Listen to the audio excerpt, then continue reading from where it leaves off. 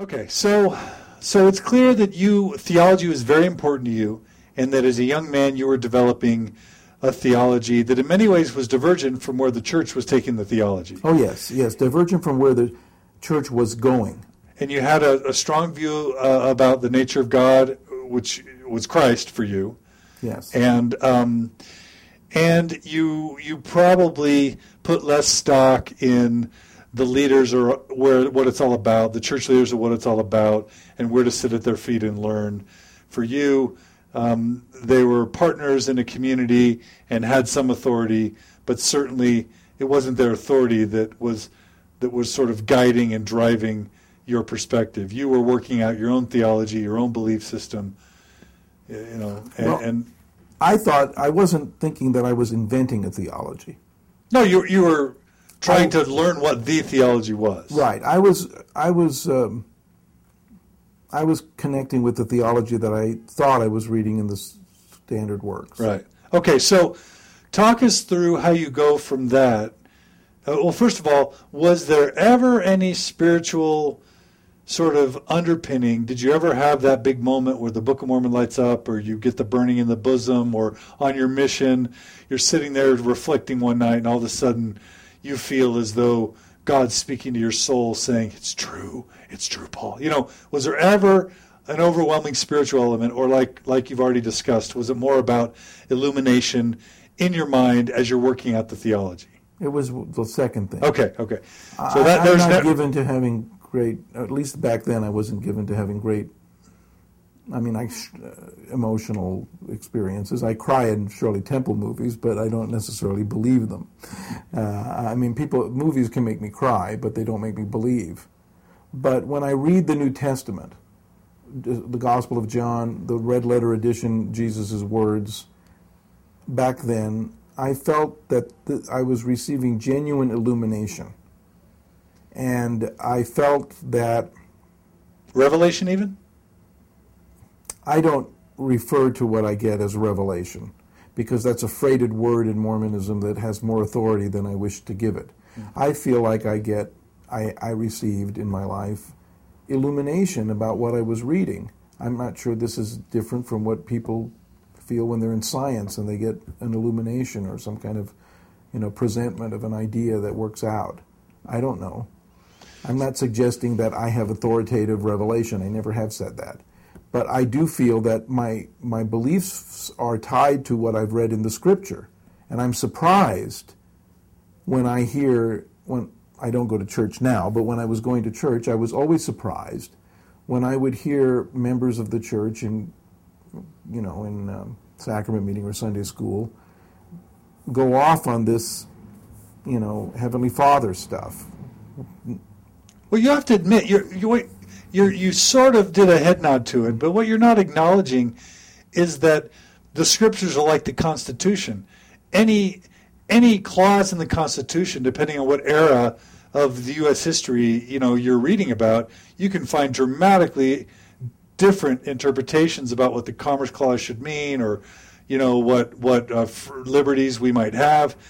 You can find areas in the Book of Mormon where it supports your view that Jesus was God the Father. You can also find interpretations that says Jesus prayed to God, and who's he praying to? Yeah, you find one scripture where he prays to God, and 500 scriptures where it says that he is God, and you only focus on the one where he prays to God. Okay. Why?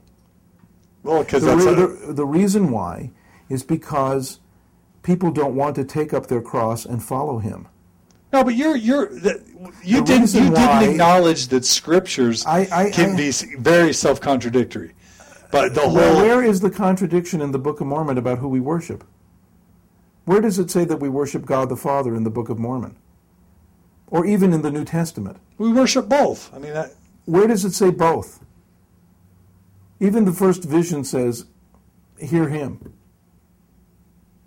God the Father is something we have created out of very little. It's not the Church of Jesus Christ, Church of God the Father and his holy apostles. It's the Church of Jesus Christ of Latter-day Saints. Neither God the Father nor the apostles are named in the name of the church, and yet they're the ones we give most preeminence to. The Church of Jesus Christ of Latter-day Saints is a really good name. But you seem to feel like you've got the theology figured out, and if only people would read the Scriptures and really understand what they're directly saying, they would arrive at the same conclusion you have. The Scripture says, "Come unto me, all ye that labor and are heavy laden, and I will give you rest." It doesn't say go to the Father. When Philip asks Jesus, when you're going to show us the Father, he says, "Have I been so long with you, Philip, and you don't know me?" Abinadi says, it's not God himself will come down. He won't send somebody else. He will redeem his people. And for you, this is important because it takes away from our emphasis on Christ. No, it's important because what it does is it means that if you're the top guy, you have to make the biggest sacrifice. You don't sacrifice somebody else. That's what Bin Laden does. Is he a Christian? Is he a Mormon? Okay, so how do you go from having this theology to being deeply involved in Mormon studies like Sunstone, etc.? Well, I was deeply involved in Mormon studies before I went on my mission, and I had journals full of notes and things that I had taken, and I took them with me on my mission.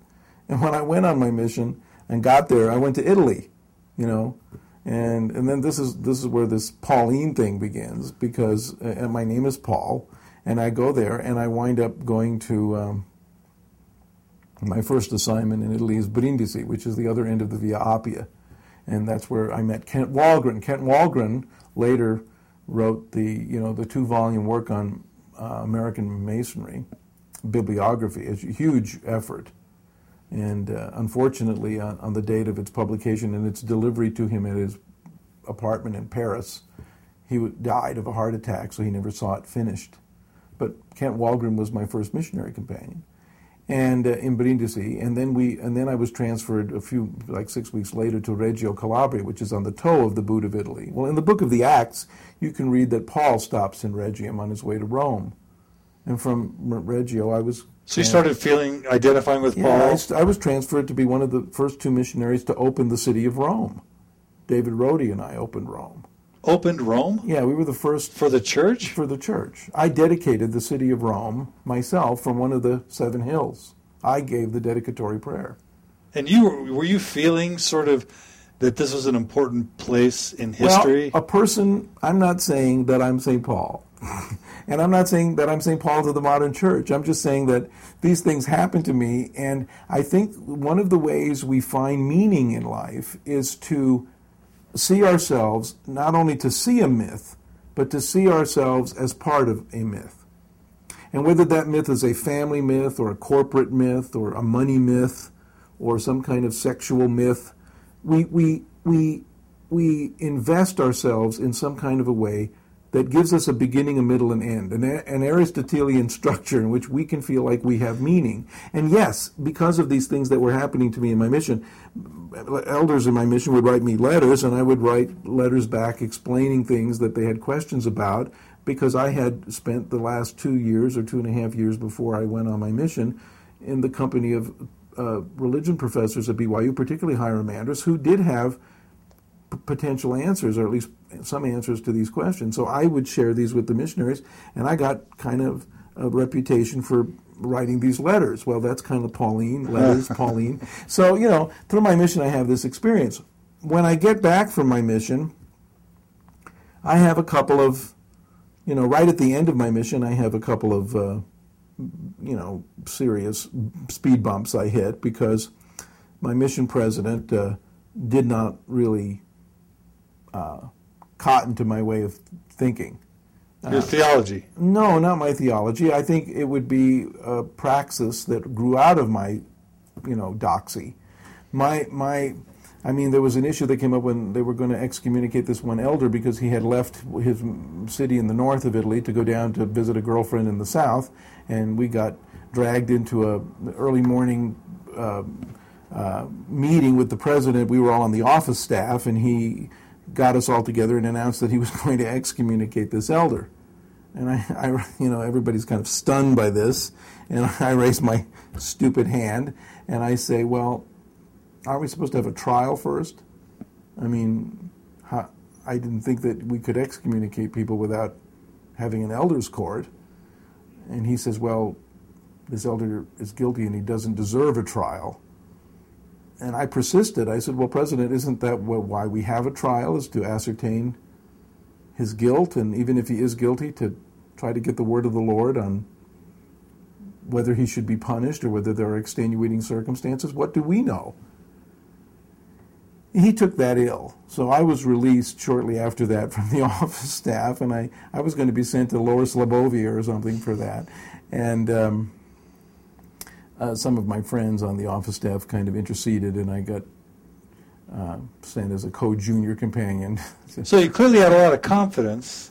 I didn't have confidence. I just thought I was reciting the thing I should say. It's not a matter of confidence. I'm just kind of stupid. I just said that what I thought came to my mind about, well, shouldn't we be doing this? I didn't want him to make a mistake as a mission president. He did get released early. He did make some mistakes. The person who released me from my mission was Hartman Rector Jr. He was a substitute mission president.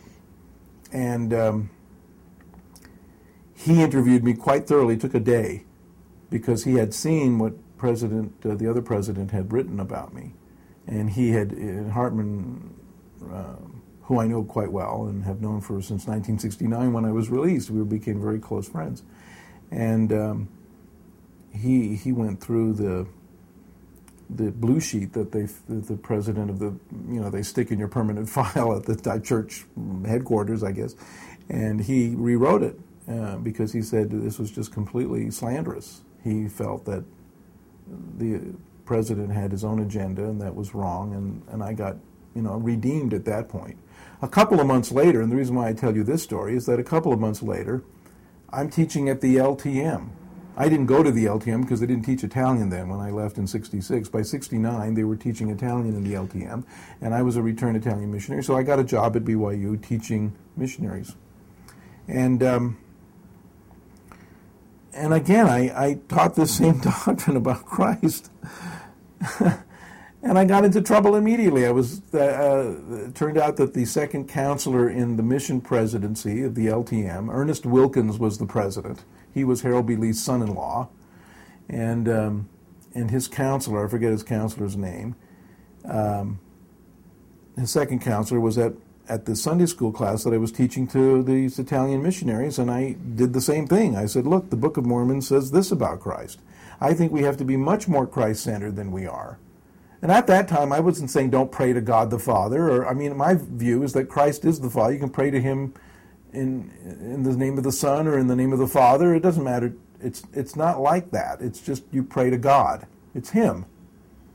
And but I wasn't emphasizing the difference. I was just emphasizing these points in the Book of Mormon. And of course, I immediately got into trouble and was dragged and I was accused of heresy by Ernest L. Wilkins, who was the president of not Ernest L. Wilkinson, who was the president of the university. He's Wilkinson, but Ernest L. Wilkins was the president of the LTM, and he told me that I was wrong, and I said, well, okay, tell me why I'm wrong. Tell me why these scriptures are wrong. He says, I don't know why they're wrong. He says, I'm just the mission president, and I get to decide what's wrong. And I said, well, why don't you ordain me a high priest, and then I can decide what's right and wrong, too. So that was the coup de grace for him. He said, you insolent little troublemaker, that's what he said. I'm sending you to see one of the general authorities. They'll clean you out. They'll fix you up. So I was scheduled to see somebody like Bernard P. Brockbank, who was sick that day, and so they shuttled me off to somebody else, and it turned out to be Hartman Rector Jr. And I walked into his office, and he looked at me and said, what are you doing here?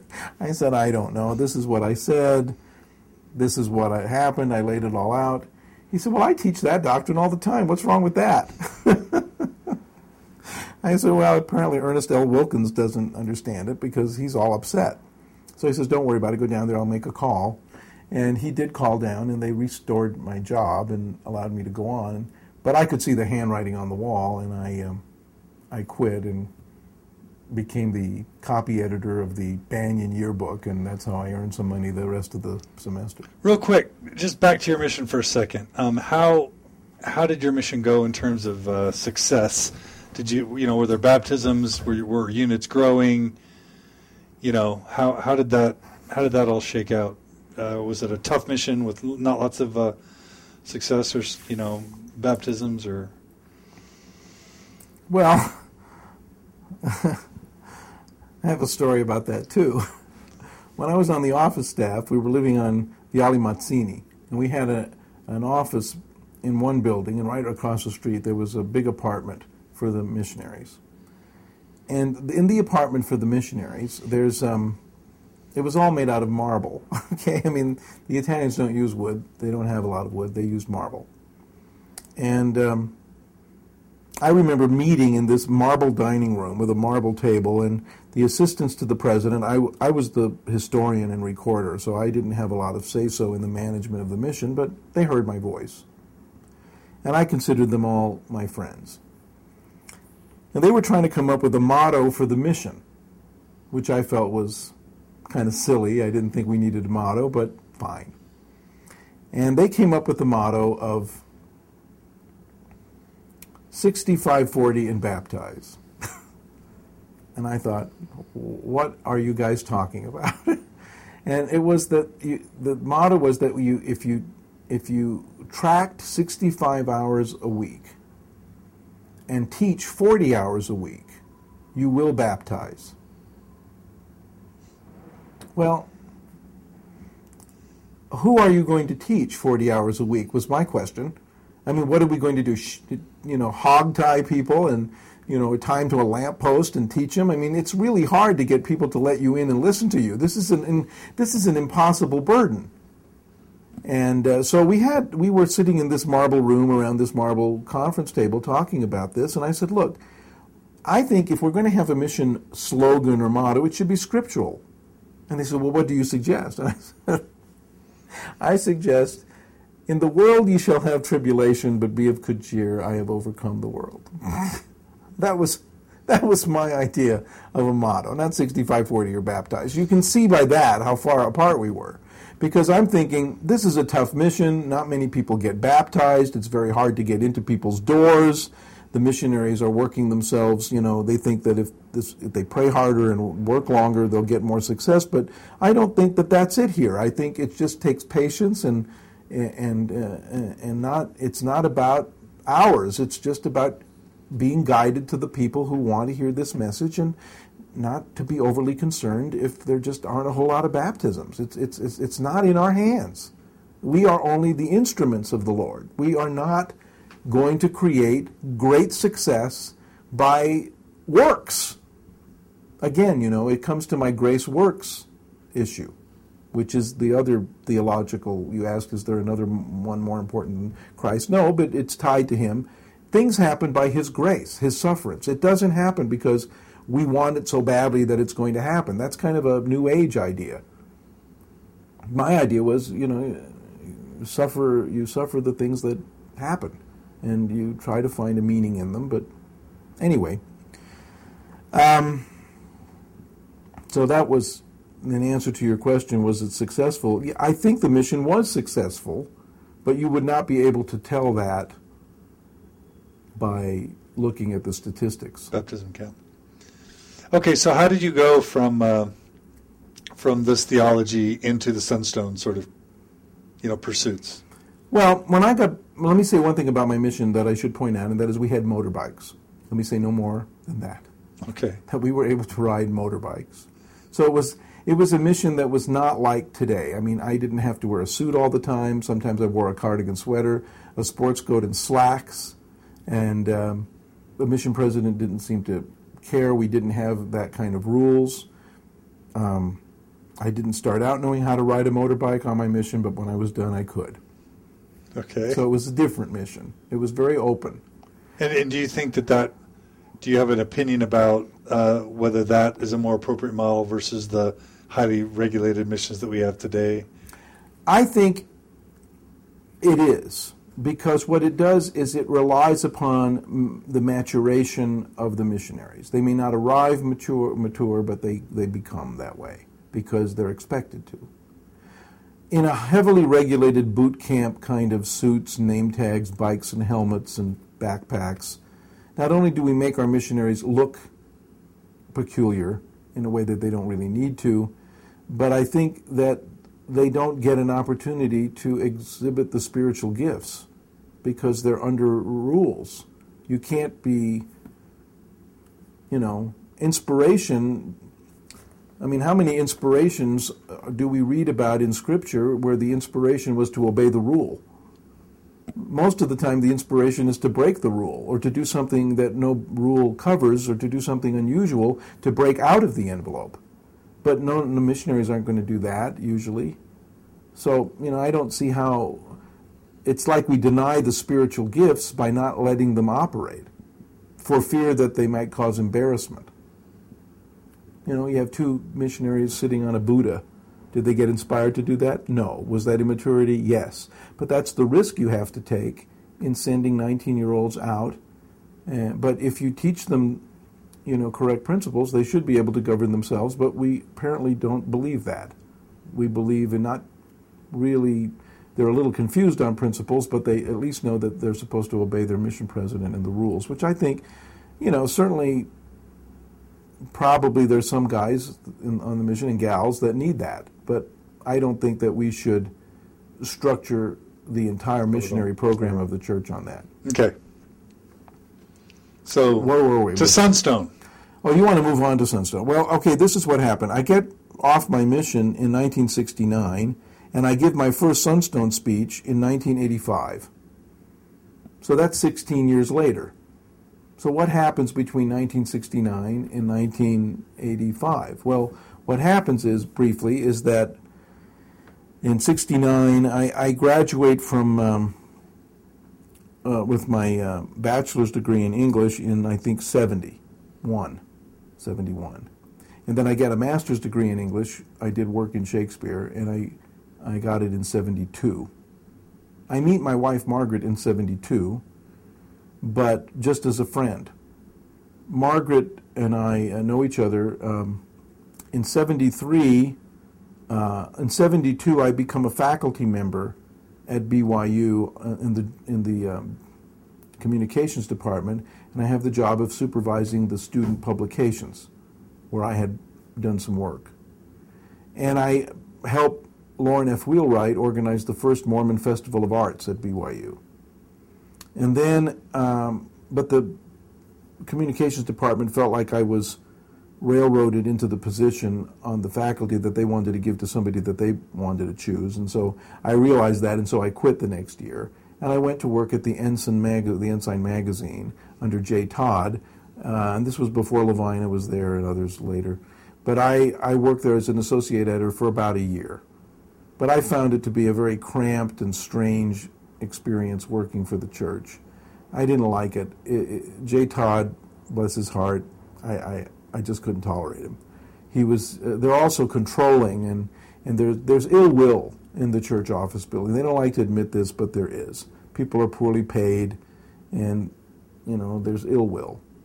And so I left. And when I left, and then that was 1973, and then in 1973 I went to Washington, D.C.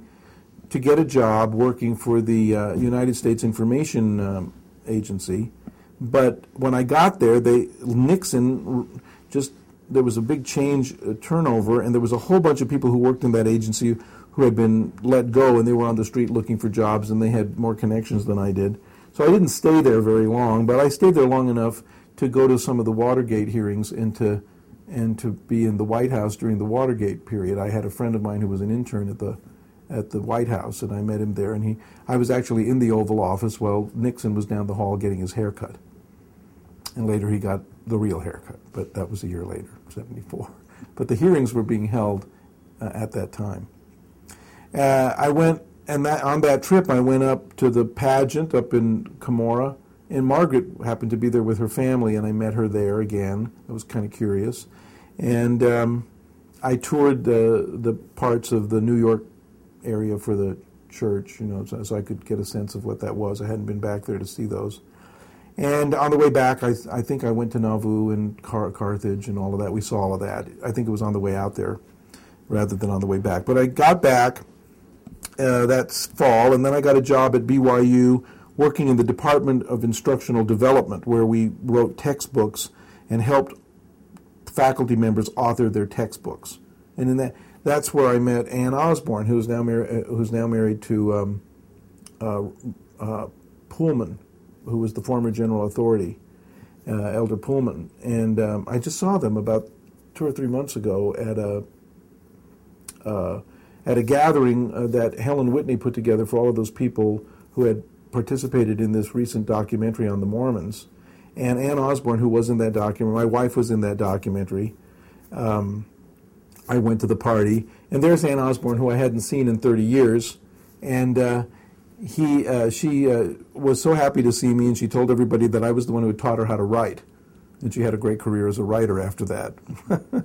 And I talked to Elder Pullman. He was very nice to us, and we had a very nice chat, and that was recently. But Ann Osborne was somebody that I worked with way back in the 70s when she was writing her first textbook on reading the X-rays of the brain, the blood vessels of the brain. I also wrote with, I forgot his name, first name was Christian, his name is Christensen, about an 868-page self-teach statistics book. Boy, that was a horrible job. And an advertising book and some other books that I wrote there. And that was going to be my job, as being a technical writer. And then I realized maybe this would be a dead-end job, and I applied to the law school, which was had J. Reuben Clark? J. Reuben Clark Law School. And I was not in the first class or the second, but I applied to be in the third class, which was the first one to go to the new facility. And I was admitted, and I went 3 years to law school and graduated in 1978, and I married Margaret right after I passed the bar. And real quick, were you aware of Dialogue during this time? I was aware of Sunstone and Dialogue, but I considered them to be liberal publications and that I would not publish in them or speak at Sunstone. In fact, I had a rule for myself because I was considered to be a very good speaker, but I kind of made a promise that I wouldn't get on the mini lecture series and speak unless I would only speak if I was called upon to do so by my stake president or bishop. And at that time, I served as an elders' quorum president in the mid-'70s, and then I was called into a bishopric. No, I was called into the stake mission presidency for a while, and then I was called into a bishopric. And but eventually, I was released from that bishopric over the same issues that I had gotten into trouble before. And it's a recurring theme. It's a recurring theme, and I got released. And then Margaret and I moved to Orem, where that was in 1979. We moved to Orem. In 1980, and then we had our first child in 1979, Angela, who's now 27, maybe 28, because she was born in 1979, so how old is she? Probably 27. It doesn't matter. It's the kind of thing a parent mulls over, because we're embarrassed that we don't know all the time the ages of our children. But I know their names. That's important. Anyway, in 1979 we had Angela. But what I'm going to tell you is that in 1980 there was an attempt our stake president, that former stake president at BYU, had called the new stake president in our Orem ward and felt that we were not Orthodox Mormons, and there was an attempt we actually went through an informal tribunal. Around what year? 1980. Over the stuff you were talking about? The God no, we were accused of practicing polygamy, and we were accused of promoting various evils. None of Who were the women? Who were the other women? Well, it wasn't me. I wasn't the one who was supposed to have been practicing polygamy. I was supposed to have encouraged it in some others. And friends you had? Well, not friends. It was somebody. It's a long and painful story that I'd rather not get into. But there was a student at BYU. You brought it up. Well, I did, but they had a number of. I'm saying there were a number of different allegations, none of which were true, and eventually we were cleared of all of them because it was just made up, essentially. And but was there something you were doing that was not ordinary or different or unorthodox that was leading people to want to try and speculate or make up? I think the only thing that we did was that students who had been in our old BYU ward would come over to our house and that we would talk about stuff. That was the main thing. I don't think there was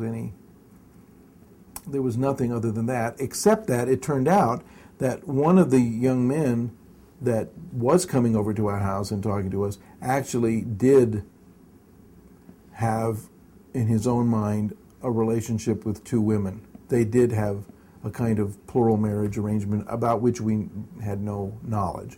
And when we did, we told them, well, you can't be married. This is just nothing. I mean, how can...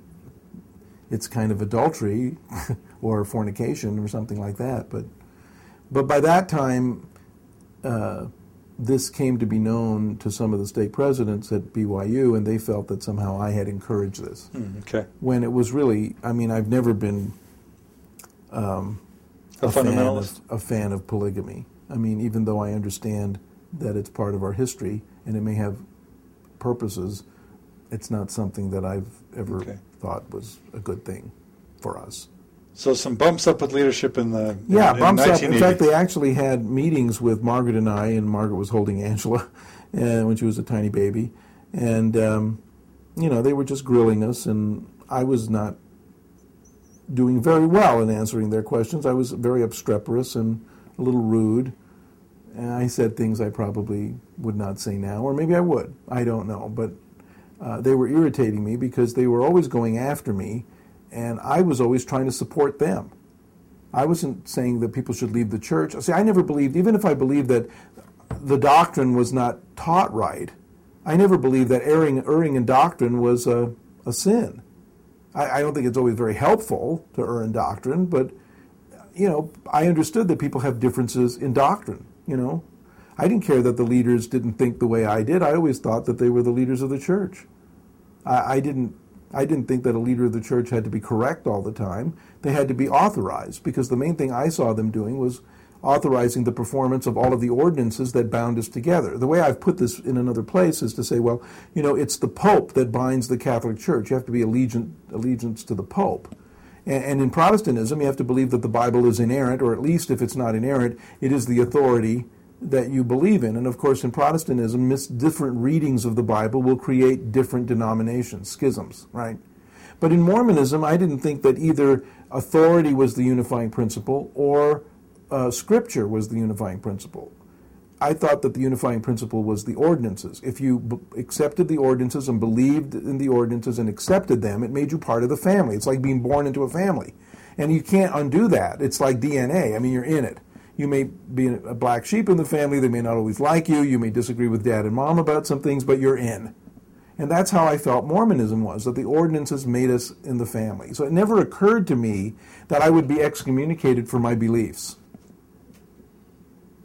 Because I understood you could be excommunicated for sin, but I didn't think it was a sin to err in doctrine. And I always have left open the idea that I could be wrong. But what I've experienced in Mormonism is that nobody tries to show that you're wrong. They just assume you're wrong or explain to you why you're wrong without ever going through the trouble of proving or demonstrating that you're wrong. And this is what I see happen all the time. So even in all those instances that I've mentioned before where I got myself into trouble, there was never an attempt to show me that I was wrong or explain why. They would say, you're wrong because, you're not obedient. But they wouldn't say, well, I'd say, well, look at this scripture. Why would it say that? And this over here say that? How do you reconcile those things? There was never any discussion like that, and there never was at my excommunication. It was always, we're right, you're wrong, which I suppose it's just, Sicilianness. We don't like to be pushed around. Talk to me, let's eat together, but don't tell me what to do because I want you to prove it to me. Show me something. So that happened in the 80s, and I got a black mark, or they have some kind of sticker. I think it's an unsmiley face that they put on your church records, because after that I was never called to anything. We moved to Salt Lake about 3 or 4 years later, and I hadn't been called to anything for a long time, which was unusual because we attended church all the time, we were active and paid our tithing. And I got it into my head. I called my friend Hartman Rector. I said, Hartman, I think somebody's put some kind of a mark on my record. I don't know why I think this, but I just haven't been called anything. Could you check? And he did, and he called me back. And he says, yes, they did. They put a mark or something that says you're not to be called to anything. And I said, oh, that's very discouraging, because there was never any, even though they had tried us and told us that they'd cleared there was nothing to it, they still marked the records. And so after that, that was like in 84.